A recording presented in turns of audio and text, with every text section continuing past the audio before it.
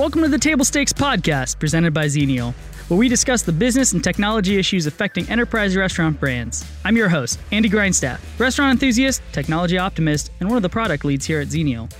Today, we're discussing the topic that's top of mind for leaders across restaurant brands, and that's how to operate going forward with the challenges brought on by the COVID-19 crisis.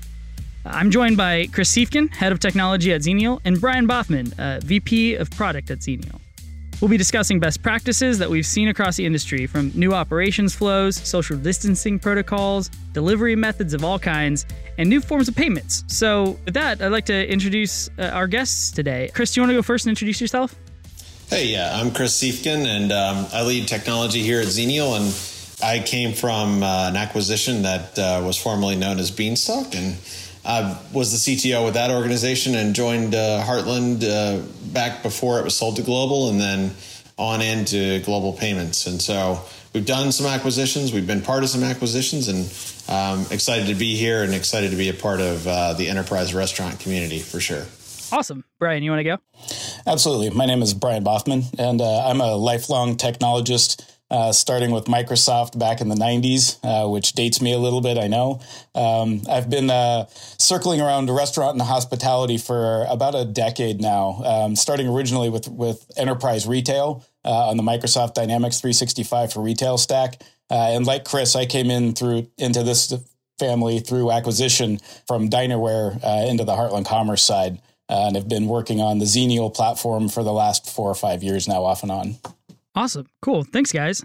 So over the last couple months here, it's been pretty rough going in the restaurant industry with the COVID-19 crisis. It's been, there's been a lot of job loss, a lot of hardships, especially as, restaurants have had to shut down, and brands have really scrambled to try to keep things going through things like, takeout or delivery. And so we've seen really an increasing reliance on technology solutions to facilitate their operations more so than ever. So can you guys share how you've seen brands accelerate that adoption? Are there any things that brands you've seen do in order to keep their restaurants going in interesting ways? As we're looking through this, I think we can break this into at least 2 different buckets. There was a group of brands we had been working with and other technologists had been working with that had already adopted some technologies that helped bridge that gap from legacy service, if we will, into a new digital era. And I think some of those brands are in a much easier position to pivot into this new era of off-premise ordering, touchless payments, and the like, which we can get into as we get further here. And then the other silo being brands that hadn't invested in those types of technology for one reason or another previously.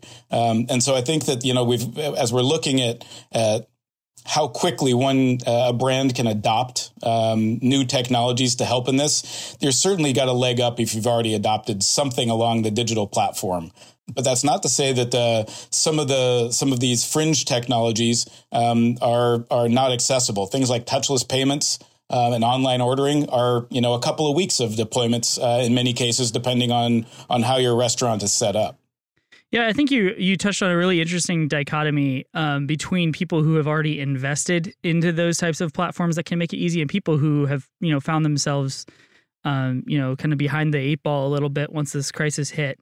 So, Chris, I guess I'll tee you up to ask the first question that came to my mind as a follow-up to Brian was, for those in bucket 2 who feel, oh no, we're not prepared for this from a technology perspective, what advice would you have for people who find themselves in that position? Because it's got to be a really uncomfortable and not exciting position to be in.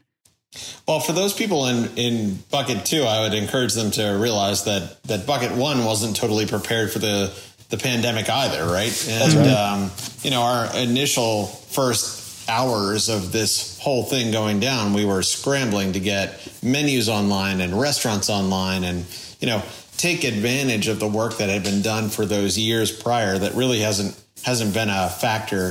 Before we started all this, the reality was that for off-premise ordering, there was a fraction of a percentage of many of folks' digital average, right, if you will, of their check percentage. And so for us, we had a lot of work to do just to get the basics up and going and working flawlessly for all those customers. So I would say be careful not to compare yourself to your neighbor there, because there's definitely been a lot of work done, even in the days and weeks and months here after the onset of this pandemic. To that end, though, there's certainly plenty of things you can do.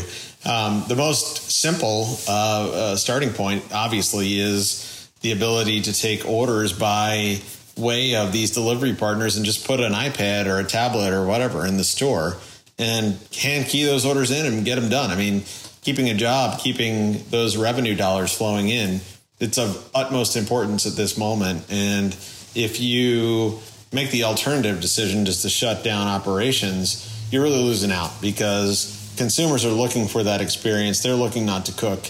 By this point, look, we're all tired of it. We're done with it. We're done with cooking. We want to get food at home and be reminded that there might be some form of life out there that's normal. And so to the folks in that second camp who really didn't have this stuff going in, I say do whatever you can in the simplest way possible. There's a reason why technology exists, and yet the reality is the SneakerNet approach is just as good as an integrated order injected into your kitchen. We've got to realize that every dollar and every transaction truly is precious.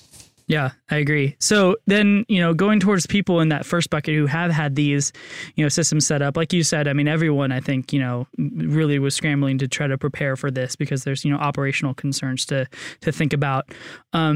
What advice do you have for people who might be a little bit more advanced in the technology space, in the quick serve, enterprise, fast casual, maybe even some table service, they're a little bit more advanced? What would you say that they should be looking at as the next thing they tackle in order to keep their business going?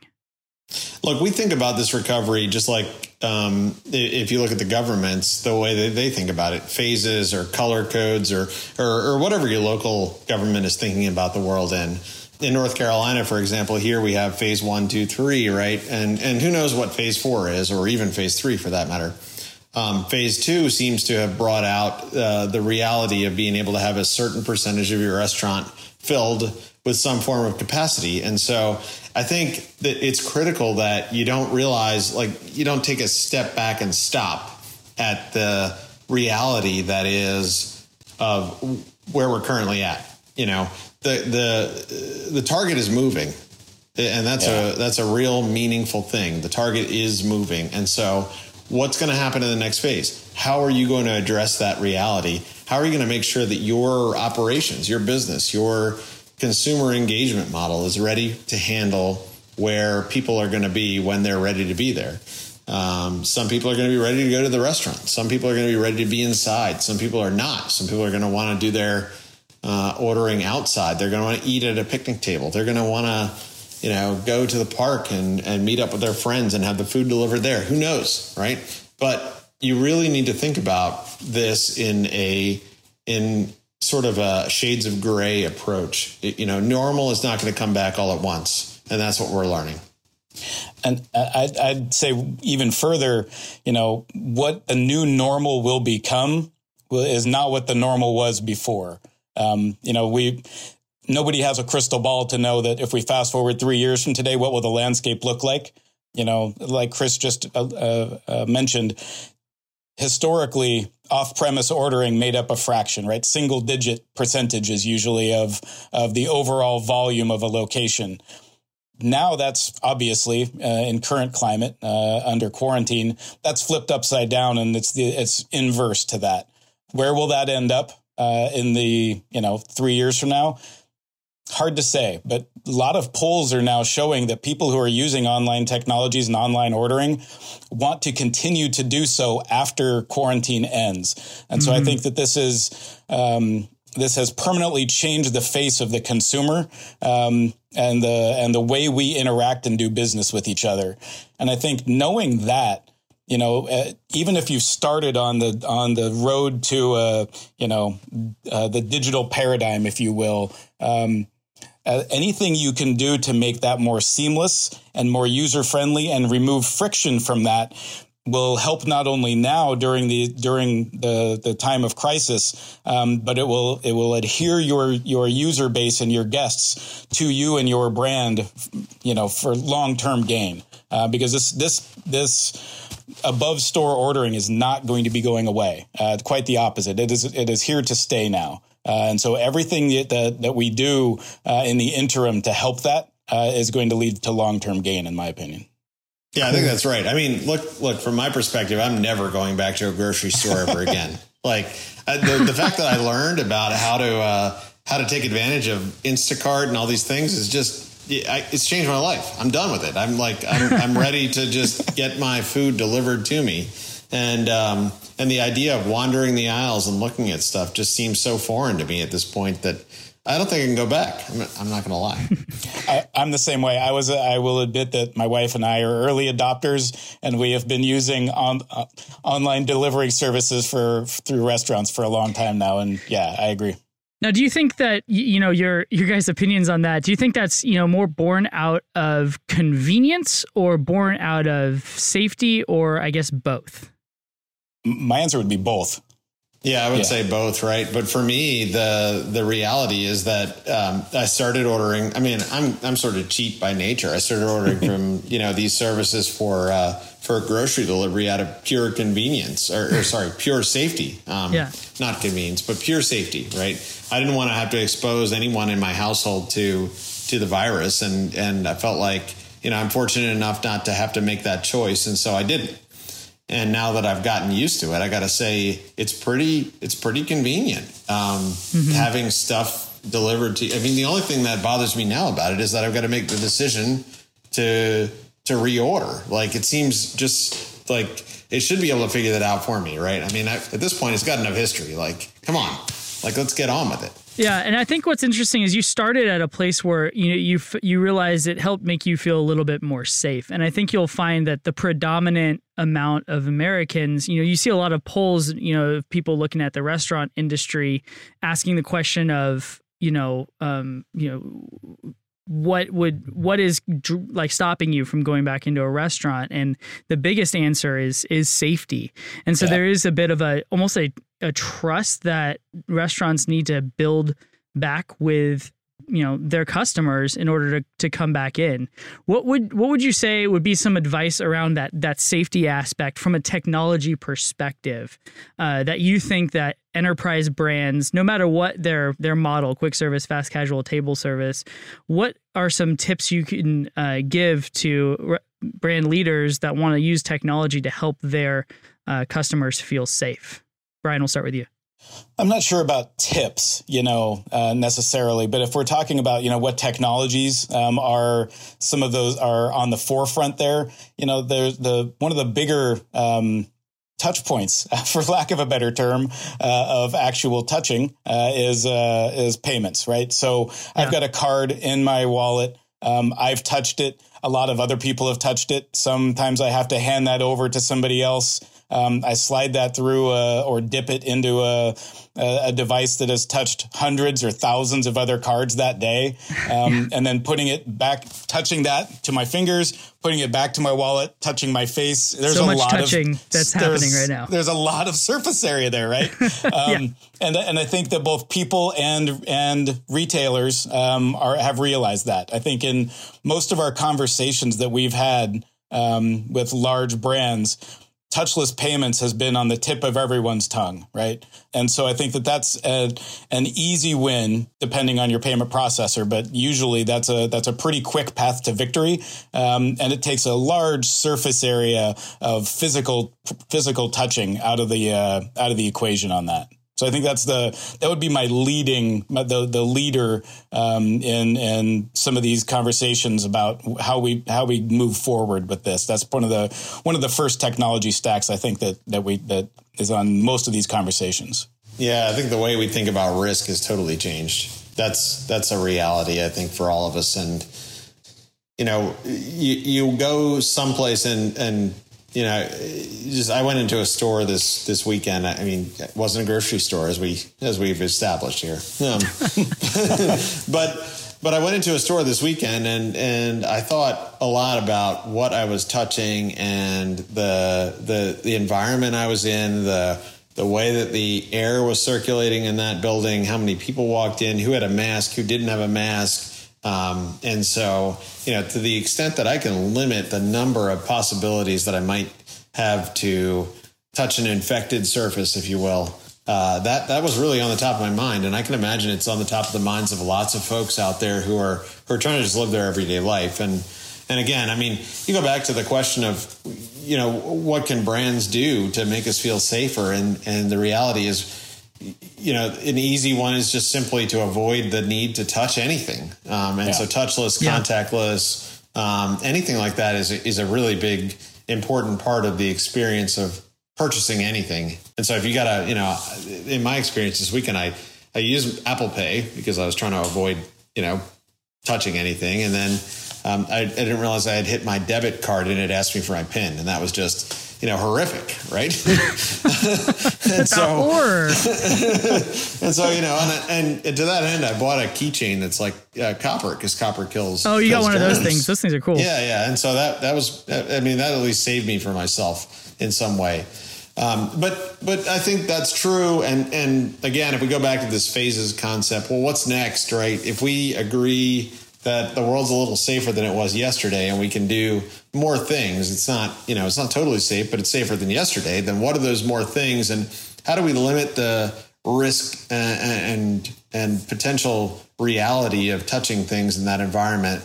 I think it's important to consider what does phase 3 look like? What does phase 4 look like? And, the trust that can be built has to be in the transparency of the actions and what you're doing to keep people safe. And so, you look at the airline industry and they're talking about how they're cleaning surfaces and keeping people in masks and so forth and taking temperature checks before you get on the plane. I mean, that's one thing we can do for sure. And surely testing will be a key part of that equation.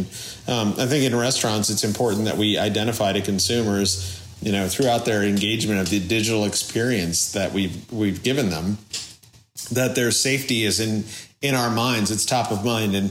And to the extent that we're tracking their experience, one of the things we had talked about, for example, is the ability to say, hey, the number of tables I can use in the restaurant is much lower. So let's handle this sort of in a reservation management, right, perspective. And you get to that experience by registering. You jump on that table. You say, hey, I've got this table. Or I've got this, I've got the desire to go inside because I don't like getting dirt in my car, or, I've got 3 kids and I want to have an experience in the restaurant because I want some normalcy in my life. I go inside. I want to know that table's clean. Mm-hmm. And so almost like your package being delivered to you, there's a checkbox that says, hey, not only have I got your food, started in the kitchen, but I've got someone out to your table and I'm sanitizing it. Here are the things I'm doing. There's sort of a checkbox that happens there. Like I've wiped the chairs, check. I've wiped the table, check. I mean, it seems kind of silly to have to mention that, but I think it goes a long way towards building consumer confidence. Yeah, and I think you touched on a really good word of transparency in that. And obviously that might be something that might be a little bit more familiar in terms of those steps for a table service restaurant. Do you imagine that being something that brands that haven't traditionally done any sort of table reservations should actually be looking into now, like a fast casual, even a QSR? Yeah, I think absolutely, right? I mean, just like you try to maximize the throughput and availability of that drive-through because it's a limited piece of your real estate that keeps you, at a certain throughput level. Your restaurant, the inside part of your business that used to be sort of taken for granted, all of a sudden has a limited capacity, and it's got to be scheduled and it's got to be managed in a way that allows for maximum efficiency. Absolutely. I mean, I think, dovetailing on that, one of the things that, historically in both hospitality and retail, there's been a densification, if you will, a density per square foot of trying to fit as much inventory or people within a certain capacity, because real estate's expensive, right? Well, now people can't stand front to back in line. You've got to be distanced by a certain amount. You don't want people standing in a line to be standing next to somebody who's eating anymore, right? So some thought now has to be given to that physical platform again. And I think absolutely there will be technology, and there is technology to help manage that in the best capacity for the highest throughput. And part of that is probably going to end up with some sort of a checkout or reservation system where I can know that I'm coming in and getting a clean environment that's safe. And I'll say one further too, dovetailing on something Chris was just mentioning about knowing that the restaurant is safe. One thing we're seeing in China and some of the other Asian countries now after you've been scanned by the government for COVID or whatever disease du jour, you actually get a QR code on your phone that you have to present to be able to go into certain events or into larger venues. And we may see something like that come into the United States or other municipalities that, for folks that are listening in, may already be adopting. And so having technology to be able to, me as a consumer, know that the people who are serving the food and are working in a restaurant have met with all of those compliance, and maybe those have all scanned in and checked. And so by the time I get in, I know that everyone working there has passed their test and has checked through all of the different municipal regions. That's, there's a ton of that kind of thinking that's going to need to happen over the next couple of years. Yeah, I think that whole idea of contact tracing and, tracking people's, status when it comes to a virus. I mean, I think it can honestly, though, rub people the wrong way as well, get a little big brothery, which is going to be a hurdle that might need to be tackled. And so maybe, in America, the general public might not be adopting of that. But you bring up an interesting point in terms of, at least, me as a consumer, I know that the employees working at this restaurant all are, screened and, are safe for me to interact with. And there could be something there. Do you think that there's something with back office systems or any technologies you guys are thinking about in terms of making that piece of, the employee safety, as well as communicating that employee safety to guests for their safety? Is there anything that intrigues you there that we should think about?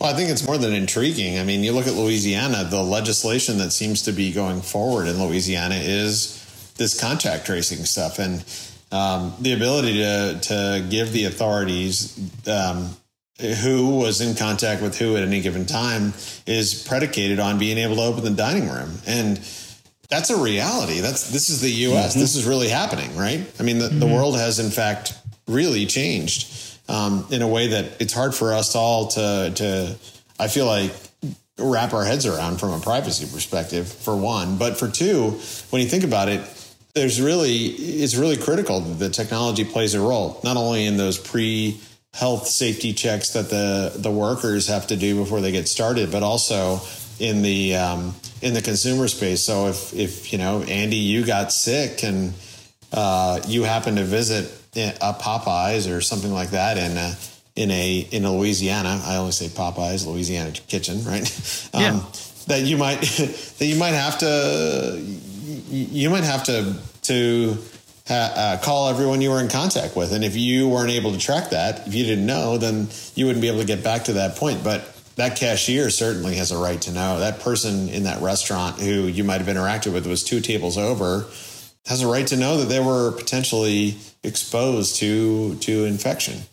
And it's one of the ways in which I think everybody moves forward from this.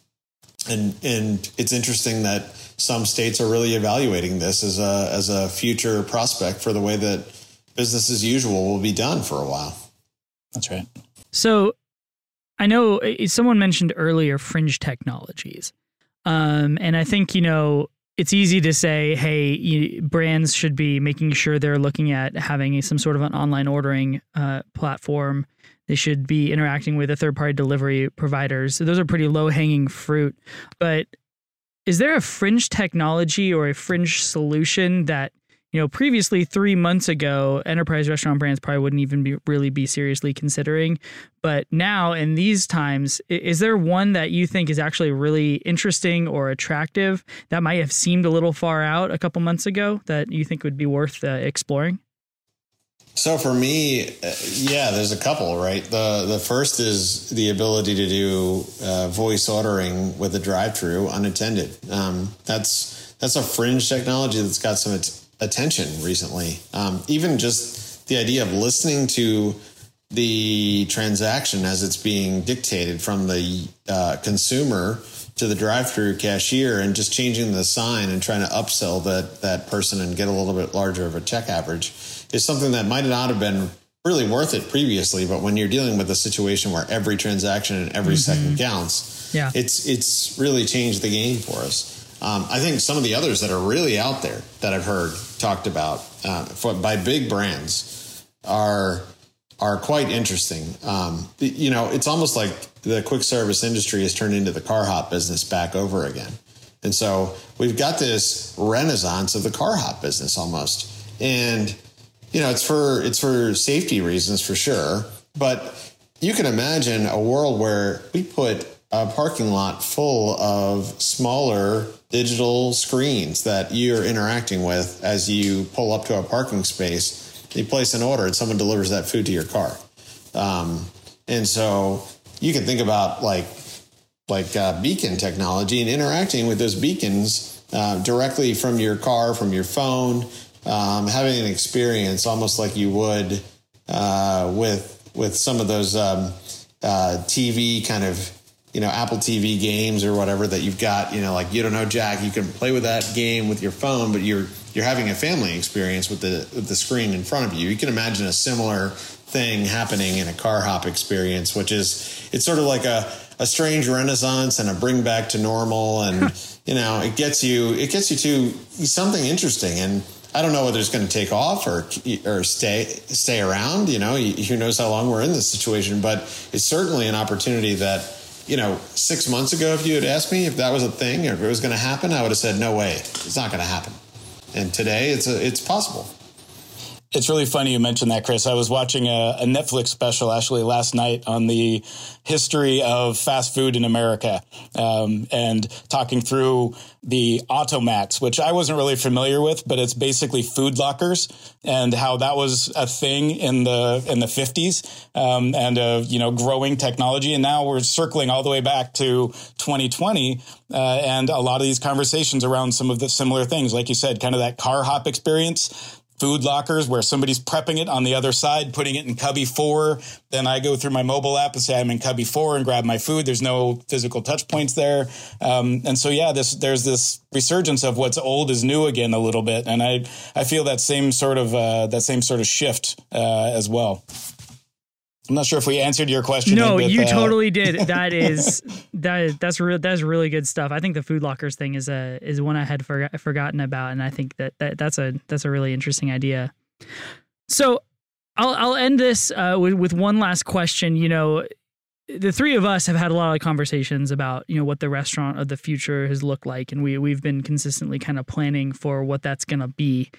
But that obviously might have taken like a hard left turn in these past couple months. And so I guess I'll leave you both with one final question of, as you look at the restaurant of the future or the drive-through of the future, or, any of these futuristic restaurant things that people can be thinking about 5-10 years down the road, or maybe even closer in, what is one thing you would recommend brands focus on further as we come out of this pandemic economy? That's a great question.